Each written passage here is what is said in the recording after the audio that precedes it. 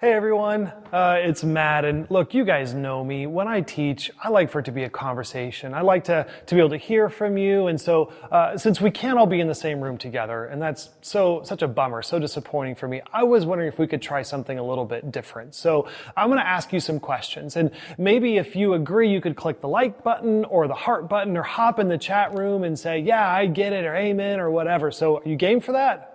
All right, so here's my first question to all the guys out there. Am I the only one who feels like you're sporting the coronavirus haircut right now, where it's too long on the sides and too long on the top? Apparently my barber isn't an essential service, but Mauricio, I miss you, man. You're an essential service in my book. Or how about this one to all the parents out there? Who thinks that teachers deserve a serious raise? Can I get an amen? How about this one? To all the working professionals who are at home while your kids are playing Fortnite, FaceTiming friends, streaming YouTube, all at the same time, which is crushing your Wi-Fi while you're trying to be on an important Zoom call with your boss. Anybody else experience that one? Yeah, I get that one too. Or this one. Guys, am I the only one not wearing sweatpants today? It's amazing how such a relatively short amount of time has brought us so many new challenges and struggles. Or maybe they're not new challenges and struggles. Maybe they've just amplified the challenges and struggles that we already have. And I'm not just talking about homeschooling and haircuts here. I mean, am I the only one struggling to experience real joy? Not just happiness, but like that deep peace, that deep joy. The other day, I was on my phone shopping online. And it wasn't because I needed something. I was just looking for that I just bought something hit. That little retail distraction. And as I've been talking with my friends, it seems like many of us, we're all looking for different ways to distract ourselves. So we do too much of something. We buy too much, or we bake too much, or we eat too much, or we watch too much. Anybody else experience that one? Yeah. It's so frustrating. What's frustrating to me is that I follow Jesus, and I don't know how much I look like Jesus these days. There's this concept in the scriptures called the fruit of the Spirit. Paul teaches about this in the book of Galatians, and the idea is this. It's when we choose to follow Jesus, Jesus puts his Holy Spirit in us, and as the Holy Spirit takes root, the traits and characteristics of God begin to flow out of our lives. Galatians 5, verses 22 and 23, Paul talks about it and says it this way. He says, the fruit of the Spirit is love, joy, peace, patience, kindness, goodness, faithfulness, gentleness, and self-control. And I read this list and I think, yes, I want that in me. I want my mind, I want my actions full of love and joy. I want that deep sense of peace. I want to have patience and kindness for my family and the people that I love. I want self-control. I don't want to be out of control. I want that. Who's with me here? Yeah, we're in this series right now. And the series is called Standing Strong in a Shaken World. And I think this series is very timely because the reality is our world is shaken right now. The world feels like it's upside down. And just because the world is shaken, do we have to be shaken too? Just because the world is upside down, are we going to be upside down too? So how do we live in a world that's shaken? I don't want to just survive in the world that's shaken. I want to thrive. What needs to be true on the inside of me so I can stand up to the pressures of the world on the outside of me? Our friends, Albert Tate and Megan Marshman, they're going to be back with us for the next few weeks to teach on this. But today, I want to zoom in on this topic. It's the starting point of the battle of standing strong in a shaken world. And do you know where the battle starts? It starts right here. The battle to stand strong in a shaken world starts in our mind. The battle is in the mind. Here's what I mean. For the last month, I feel like my mind has been full of fear and worry, like a battleground against fear and worry. I'm dwelling on what I think might happen. I can't stop worrying about what could be tomorrow. And you know what doesn't help me? The infinite scroll. You know, the infinite scroll, whenever you hop onto social media or you go to your news app and you just keep scrolling to get to the end of the news, and the news never ends, right? It just keeps on going and keeps on going. And every time I keep scrolling, it's feeding the fears. It's feeding the worries. And I start to think like, when is it all going to come back to normal? What's going to happen to the economy? Don't even check your 401k or your investment account. I think about small business owners and organizational leaders who are having to make impossible decisions. I think about jobs. I even think about silly things. I mean, are my Baylor Bears going to be able to play football this fall? Is this normal now? I have trouble not dwelling on those fears and worries. And you could call it anxiety. Now look, I'm not a professional therapist, so I did some reading, I did some research, and I'm not talking about clinical anxiety. If you struggle with clinical anxiety, I highly encourage you, go find a good Christian counselor. We would love to help you. You can call the church and we'll help you find one. But what I am talking about is this. Anxiety is our normal, natural response to stress. It's that feeling of apprehension about what is coming. It's normal to be nervous about the job interview. It's normal when we don't know what's going to happen next. However, when we dwell on the fear, when we let the worry take root in our heart, all of a sudden the thoughts about what might happen tomorrow cripple what is happening today. Dwelling on worry can hurt us. We've all read about the long-term damaging effects of dwelling on worry and fear, about how it affects our sleep, how it affects our relationships, how it affects our brain. But for me, I think maybe the worst part of worry is that it's a lie. Worry is a lie. Worry promises to help us with tomorrow, but in the end, it only leaves us with an empty today. There's this Holocaust survivor named Corrie ten Boom. She has an incredible story, and she said this about worry. Listen to this. She says, worrying is carrying tomorrow's load with today's strength. Worrying doesn't empty tomorrow of its sorrow.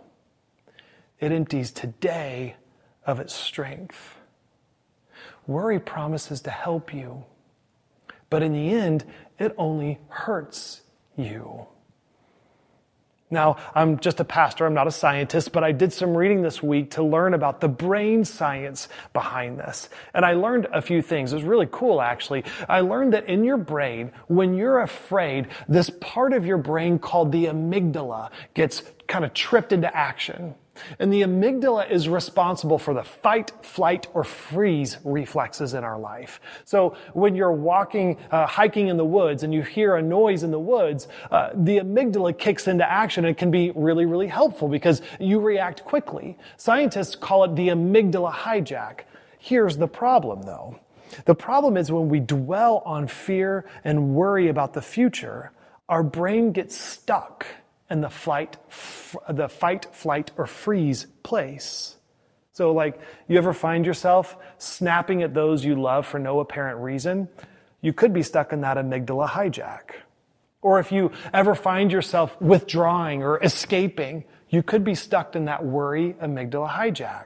Or if you're paralyzed with fear and apathy, you could be stuck in that amygdala hijack from worry. And when our brain gets stuck there, the scientists say that your normal intelligence goes out the window.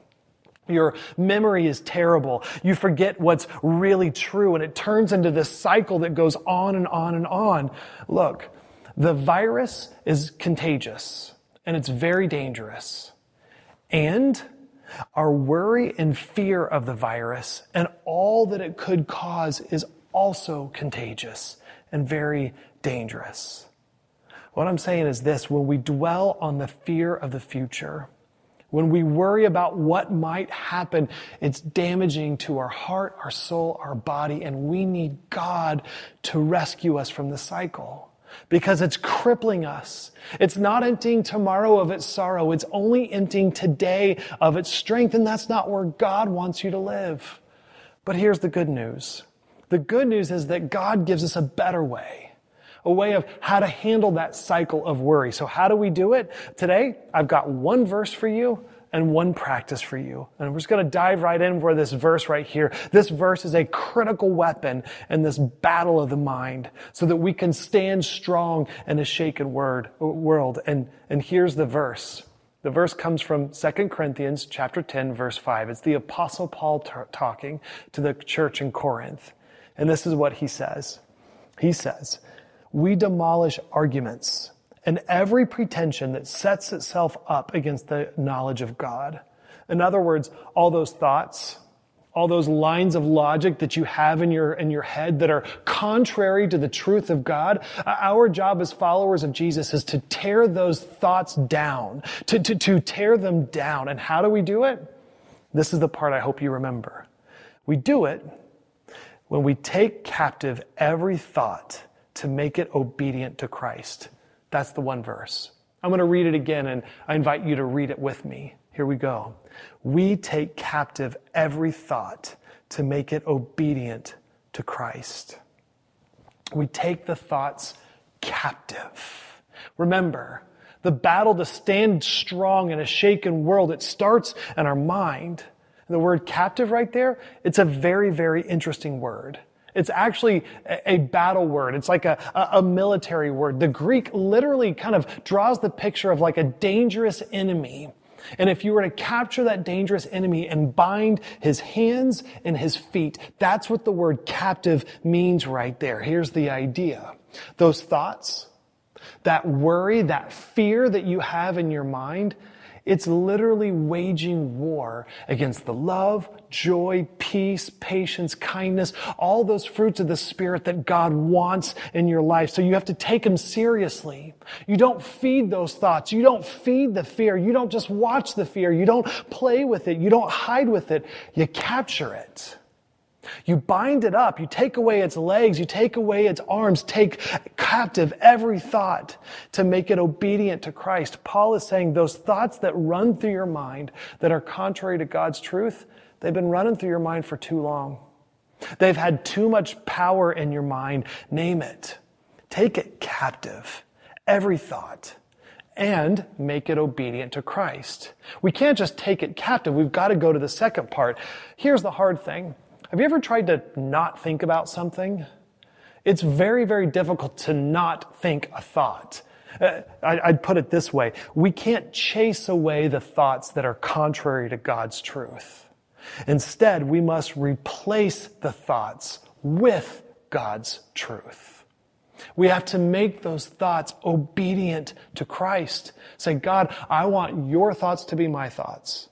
I want your truth to be running through my mind. I want your power to be running through my mind. I'll summarize it this way. For us to stand strong in a shaken world, we need to take captive every thought that's contrary to the truth and replace it with the truth. And so this week, when the fear comes or the worry comes, take captive every thought and replace it with the truth. So how do we do it? Well, here's the practice that helps me. Wherever you are, just grab a piece of paper.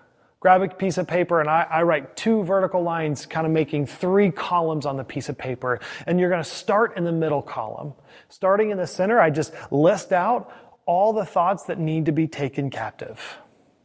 All the fears, all the worries, all the doubts, all those things that you have trouble like taking captive, the things that are running through your mind. Guys, these are the things that you need to bring to God. And as you write them down, as you bring them to God, I hope that you remember this, that God hears you. He doesn't see the things on that list and shake his finger at you. He loves you. He has patience with you. He doesn't judge you. He sees you. He has grace and he wants to help you. Write those thoughts down that need to be taken captive. And I can tell you what I've experienced. When I do this, there's just something about writing the thoughts down. Something about putting them on paper helps I don't know, they just lose some of their power when I put them down on paper. So you start in the middle column, the thoughts that need to be taken captive. And then you're going to move to the left column. The left column is all about how I cope with those thoughts. It's when those thoughts are running through my mind, when the fear, when the things that make me nervous, when the worry is just running through my mind and I'm left to kind of my own devices, what do I do to cope with those thoughts? Now you might find some healthy things there. I exercise, I cook, I clean. You also might find some unhealthy things there. I do this too much, or I do that too much. But this is all about how do I cope when these thoughts are kind of taking me captive. What are my coping mechanisms to deal with this? So I start in the middle. What needs to be taken captive? I go to the left column. How do I cope? And then I go to the right column. Remember, you can't just stop thinking about something. You can't chase away the thoughts that are contrary to God's truth. Instead, you have to replace the thoughts with God's truth. So the right column, it's all about God's truth. And spend the most time on the right column because, guys, this is where the power is. This is where the promise is and the strength of God is. Here's the truth. When I do this, here's the truth that I discover. The truth is that our security was never in a job. The truth, your identity is not in a bank account. It's not in a 401k. The truth is that your hope is not in your health or in a political party or in any organization or any individual. The truth is this. The truth is that God is light. And in Him there is no darkness at all. You don't have to fear the dark. You don't have to fear the unknown. He sees it all. We can trust Him to care for us. The truth, Philippians 4, my God will meet all your needs according to the riches of His glory in Christ Jesus. The truth is that God knows what you need. He knows what you need. He has come through before. He will come through again. You can cling to it. The truth is that Jesus promises that when we seek Him first, He cares for us. Matthew 6, He says, seek first His kingdom and His righteousness, and all these things will be given to you as well. The truth, Ephesians 3, He is able to do immeasurably more than all we can ask or imagine according to His power that is at work within us. And this truth, this one might be the most important. The truth is that you are His child. The truth is that He loves you. 1 John chapter 3.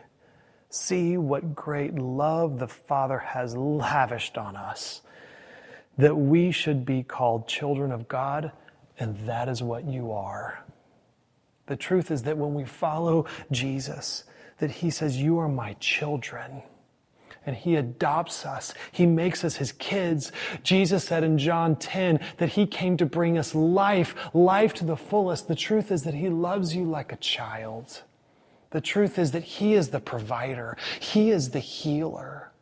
He has you. He is with you. You are not alone. Friends, when we have fear, when we have worry, when those thoughts just run through our minds, we take captive every thought and we make them obedient to Christ. So here's what I hope that you remember as I close. Here's what I hope you remember. This week, if you're struggling with fear and worry, if you're struggling with doubt, hey, you're not alone. You're not alone here at all. I'm right there with you, and Jesus wants to stand with you in this shaken world. Remember that the battleground starts in our mind. And remember that we can take captive every thought and we can make it obedient to Christ. And don't forget, this all works because Jesus came. Because He lived the perfect life for you and for me. Because He loves us. And because of His death on the cross, He bought victory. He bought life over every worry, every fear, every anxiety, both for today and for all of eternity. Amen? Amen. Let's pray together. God, thank You for Your word. Lord, we just confess that we are a people that oftentimes dwell on the worries and fears about the future, and we just don't want that to be the case. So, Father, would you help us to take captive every thought and to make them obedient to you? Would you walk with us this week? We want your power. We want your truth to be the things that we think about this week. God, we want to love you with all of our heart, soul, strength, and our mind. We pray this in Jesus' name. Amen.